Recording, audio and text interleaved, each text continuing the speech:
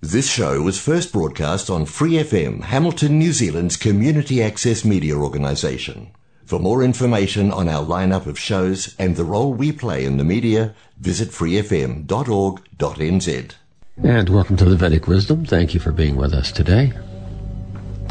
As you know, if you're a regular listener to our program, that we've discussed many times the implications of karma upon our lives, in that sense that we earn good or bad results to the actions we perform, being good or bad in nature. And these accounts accumulate life after life after life. All the good activities I do in this life accumulate. All the bad activities I do in this life accumulate in a separate account. At the end of a particular life or a particular body, those two accounts are weighed up by higher authority, not by you or me. Higher authority takes into account all of our actions, all of our intentions, and it's weighed up, and the next birth and the next body is established. The body, the parents, the intelligence, the education, the opportunities, the siblings, the country, the family, everything is decided by higher authority. Being an accumulation of all the karmatic activities that you have performed, both good and bad, balanced, and a set of circumstances whereby all that karmatic reaction you have caused by your free will can come back on you. And a benevolent hand from higher authority, the Supreme Personality of Godhead, Sri Krishna, giving you the opportunity to right yourself, giving you the opportunity to advance, and whatever level of spiritual advancement you may have come to, he gives you an additional percentage. So that you have a positive boost as you transfer from one body to the next.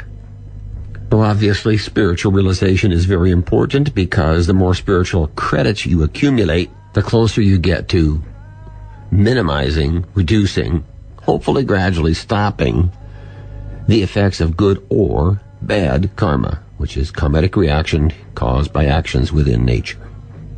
Now today I want to talk about how to actually clear your karma accounts. Now, this is huge. Okay, this is not a beginner's subject today. This is not something superficial. We're going to dig into this a little bit today. And what we're going to look at is, we recognize the eternal living entity goes through a cycle of birth and death in a variety of bodies to fulfill desires. And those right desires produce right action and right karma. And those bad desires, or ignorant desires, produce a bad result and a bad karmatic reaction. So let's understand then that we need to learn how to act such that there is no karma incurred. Now, all right, that's great. That means that as of tomorrow, I'm not incurring good or bad karma, and gradually I will be free of it. Srila Prabhupada gives the example of a fan, a rotating fan that's unplugged. Unplug it as of then. The fan is not impelled as it was before by electric energy. It starts to slow down. And gradually it will come to rest. Well, we don't have a situation where we can literally stop the fan. There are situations where we can see to it that we're acting in spiritual consciousness, spiritual activities, and that we don't incur karma when we're in spiritual activities, spiritual states of being. Now, there's many, and I think we've covered that previously too. But we can't actually just stop. No more karma, good or bad. No more implication in activities unless we get proper, full-time, uninterrupted, unself-motivated service, devotional service in transcendental activities. Unless there is a method whereby we can actually stop the karma we've already incurred coming back. Now, if we look, let's call it looking back, we can see that we have had many, many, many lifetimes. If I'm an eternal living entity, there is no counting how many lifetimes I've already had. And we understand that since I'm here in the material world now, I've had to do a lot of activities during the duration of this material world, so I've had quite a few births and deaths, quite a few different bodies, material, temporary bodies.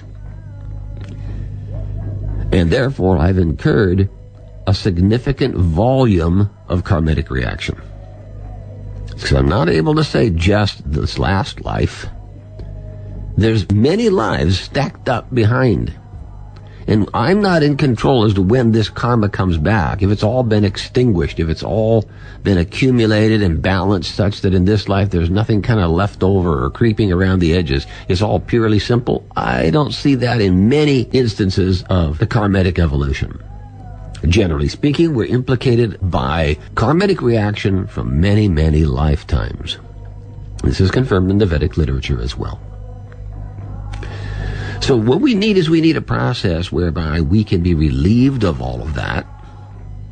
Next, we can be engaged in transcendental devotional service, so we're not incurring more karma. Then, getting out of the material manifestation, returning back home to the spiritual world is guaranteed. So on one hand, if I engage in devotional activities, they have to be uninterrupted. I can't be falling back down. I'm going to go do something I shouldn't do. I'm going to rob a bank or, we can't fall down to that material platform of desires and selfishness and illusion and intoxication, etc., etc. We can't go there. Well, there's not a lot of people who, in the environment we're in, can stay aloof from those type of activities and dismiss or shun any inclination to engage in material activities again. So that means that even if I'm engaged in transcendental activities, there is the chance that I'll pick up some contamination along the way. It won't be like an instantaneous pop, and I'm no longer in material conception of life. So the Vedic literature says that the intelligent person comes to the platform of understanding that he cannot free himself from his own karmic reaction. That is a proper analysis by knowledge and realization. He comes to that realization, comes to that awareness, I should say, that he can't independently free himself from the accumulated karmic reaction that could be many lifetimes old. Now, the Vedic literature says one must, I've repeated this, we discussed this on separate programs, one must, that's the word used, accept a bona fide spiritual master in the disciplic succession. And that if one approaches that spiritual master with humility and an intent to serve and inquires, that spiritual master will respond benevolently. And he will instruct that sincere soul and guide that sincere soul. And as one takes instructions and guidance from the spiritual master and begins reading the Vedic literature, knowledge for mankind, the student becomes a disciple. Now, becoming a disciple is another step in itself. How is that different from being a student? The student is studying under the spiritual master and listening to him and learning, and then he may be experimenting with it, improving it to himself, and inquiring here and there further, and looking and analyzing a variety of different methodologies until he becomes confident that the instructions of the spiritual master are totally beneficial for his interests. Then he wants to become a disciple. A disciple means that the spiritual master takes charge, and that the spiritual master gives instructions for the highest perfection of that disciple.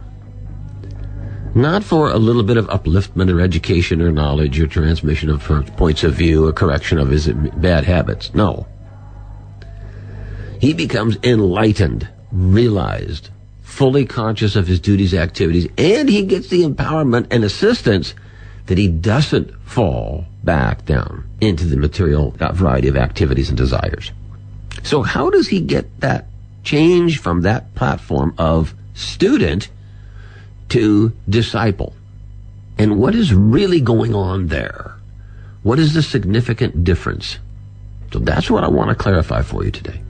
Now, the student, as I said, he's inquiring and learning and proving to himself the spiritual master has a realization, and his guidance and instructions and information is valuable and beneficial to the student. And then he comes to the platform, he's willing to surrender to the spiritual master and do what the spiritual master says, even in instances when he personally doesn't understand that it's important or that it's right or that it will reap the benefit he's looking for. The spiritual master says, don't do it. Okay, I won't do it. even though I don't understand why it's such a prohibitive. The spiritual master says one must do this. Well, then I will do that, even though I don't understand why the spiritual master says it's required. But as a disciple, he is willing to do what the spiritual master says. He's not questioning, he's not challenging. Now, the threshold between student and disciple is called initiation. An initiation is when the spiritual master agrees to accept the student as a disciple and guarantees to deliver him from the cycle of birth and death and return him to the spiritual world. And the student, on the other hand, agrees to follow the instructions of the spiritual master and not deviate from it. Now, the vow taken is by both. The student takes a vow to follow the instructions of the spiritual master, and the spiritual master takes a vow to deliver the student. And this agreement is done in a process of initiation.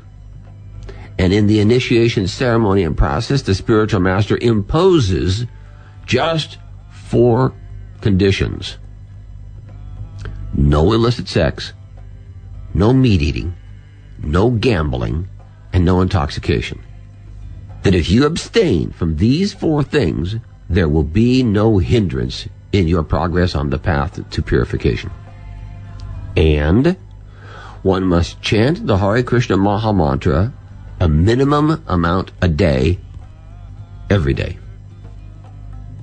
And that is for the purification of one's mind and intelligence and senses and heart, such that he reaps the benefit, tastes the benefit, experiences the enlightenment, fulfills his heart's desire without further contamination. And the spiritual master agrees to accept and nullify all previous karma. Whatever has happened the day before and on into the past, as far as one can conceive, the slate is clean. You are no longer held down by past karmic reactions, good or bad, that you may have performed in this or other previous lifetimes. But the stipulation to do that is you must not do these sinful activities.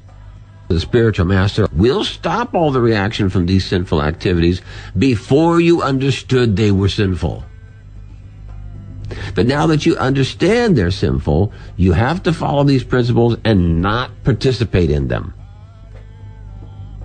Then there is purification by the Hare Krishna Maha Mantra and the upliftment by the Maha Mantra, that any contamination due to the environment is cleansed off, and any bad habits that may be stirring underneath, any minor levels of contamination or sinful activities, are rinsed, purified. So now the disciple, he's getting the benefit of all of this. What is he giving? He is giving his dedication. He is dedicating his life to understanding the instructions of the spiritual master and following them. Now, yeah, I understand, that's cool. No doing. And further, the spiritual master asks, please instruct this valuable science to others. Bring them to the spiritual master for purification. Bring them out of their suffering material existence, life after life after life after life. So this is a very significant set of vows. The spiritual master is accepting the karma and stopping it. The student is promising to follow these principles such that he won't fall into sinful activities. And the chanting of the Maha Mantra is carried out daily to keep them from any contamination growing back on. And then the empowerment is there to spread this Hare Krishna Maha Mantra, the chanting, and bring other sincere souls to the spiritual master to take advantage of his ability to cleanse the karma and liberate the living entity, guaranteeing him to go back home, back to Godhead. So if you want to clear your karma account, you have to be intelligent enough to inquire who is a bona fide spiritual master. Then you have to approach that spiritual master with sincerity and humility and render service and inquire, what is my best interest? How do I do the right thing with my life force energy?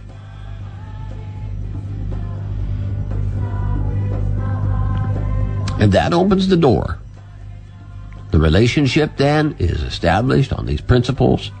The goal, the path is clear and guaranteed. The person leaves the bodily conception of life, leaves the material encumbrance of this material tabernacle, is freed within his heart from fear, doubt, lamentation. He's protected because there may be all these sinful activities going on around him, and there may be all sorts of karmic reactions coming back upon the performers of the sinful activities, but he is aloof from it. He's not involved. It may be happening right next to him, but he's not contaminated. He's not involved. It's the concept that everybody on the plane died but one person. Okay, irrespective of what's going on around you, it does not affect you. Just like the lotus flower is in the water, but it is not wet. There's water around it, on it, sitting on it, whatever, but it's not wet. It has a film on it that keeps any water from actually saturating or penetrating the flower. Similarly, the person who is accepted by a bona fide spiritual master, he may be submerged in this material existence, but he's not incurring karma. His slate has been cleaned. His heart has been cleaned. He's been given a duty. He's been given service to do. He's been enlightened as to what is his best interest. He doesn't have to look over his shoulder. He simply has to perform his duty with a humble attitude and sincerely give credit to his spiritual master, because that's how he got free. And this is the greatest welfare work. This is the greatest benevolence one can pay to someone, is to accept their karma and nullify it. Now, this is not done by everybody. This is not done by the common man. This is not done by the average disciple. This is done by the bona fide spiritual master in the disciplic line, empowered by the Supreme Lord Sri Krishna to specifically purify living entities who sincerely want to find their way back home. This is called Acharya. He is an empowered Acharya who teaches by example and has realized the path and has the potency to open the door and purify you, so you are qualified to receive the highest benediction of leaving the cycle of birth and death and engaging in the devotional service of the Lord, both here in the material world and in the spiritual world when one goes back home, back to Godhead. He's personally serving in the association of other elevated souls who are serving. He's serving directly the Supreme Personality of Godhead. He has a one-to-one relationship. There is no confusion or lack of knowledge or understanding. He is completely happy in his service. He's giving direct beneficial service to the Supreme Personality of Godhead in one of his many forms of expansions in the spiritual world, such that all his life is full of bliss and knowledge. That is called normal condition. Everything we're experiencing here in this material world is abnormal. This is not our normal state of existence.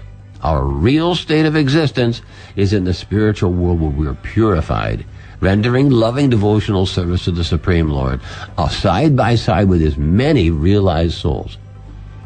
Srila Prabhupada describes to us that the spiritual nature, spiritual world, spiritual nature, is 3 times the size of this material manifestation. Now, I don't mean just this material planet or planetary system or this universe, etc. There are many, many, many, many universes outside of this one. They're all in like eggs, and they're dark inside, which you've noticed, I'm sure. And there is an unlimited number of these eggs of universes that are created by the Lord. And the number of material universes is only a quarter of the spiritual creation. And just as we see this material world is congested with living entities, so too is the spiritual world congested with 3 times as many as this.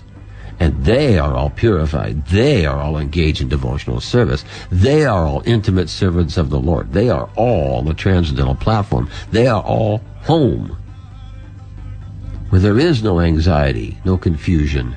There is no time. There is no duality. That is normal. That is our normal condition of life. And we see that among people. They want to live forever. They don't want to die. They don't want anxiety. They want to be happy. They don't want to be subjected to all these laws of nature. It's inherent in all of us. Not one species wants to die. Because we are eternal. We have that eternal perspective in our root conscious perspective. So when we go back home, back to Godhead, all the normal conditions, all the blissful, intelligent, continuous, eternal conditions are manifest, as opposed to here in the material world where everything is temporary and there's so many shortcomings.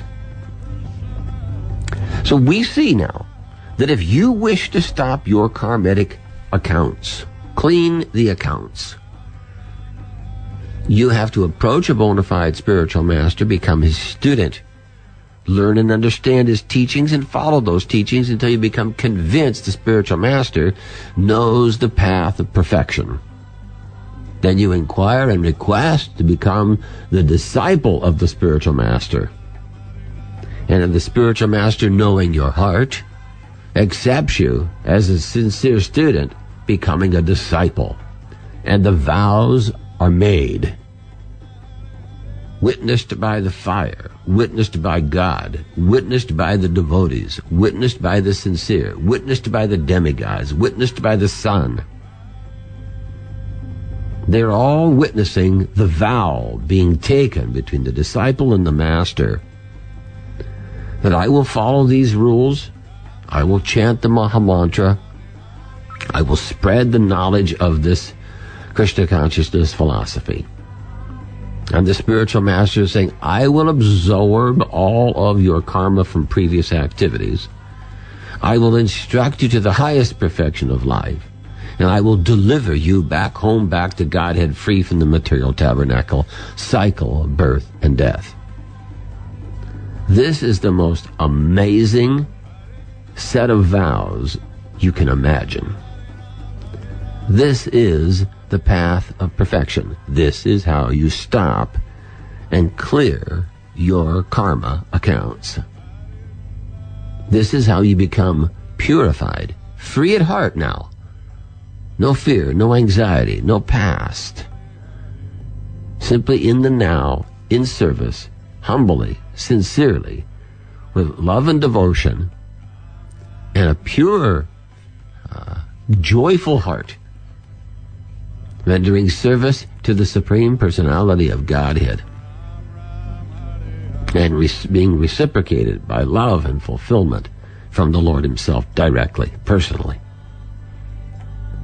This is not being offered in any business by any government, hardly in any of the religions, because they're not focusing on love of God. They don't know the method. It isn't a matter of saying, okay, I believe you, spiritual master. Okay, I believe you, God.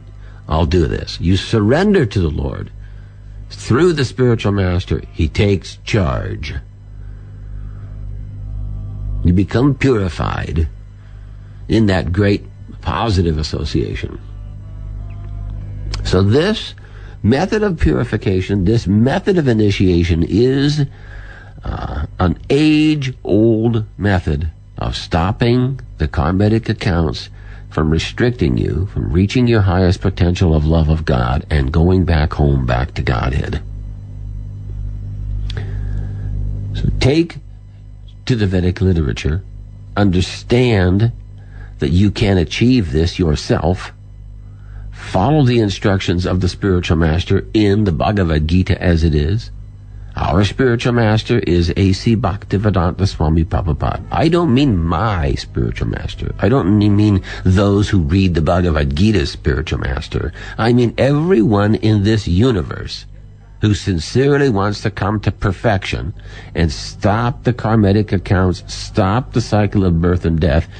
The spiritual master, your spiritual master, my spiritual master, is A.C. Bhaktivedanta Swami Prabhupada.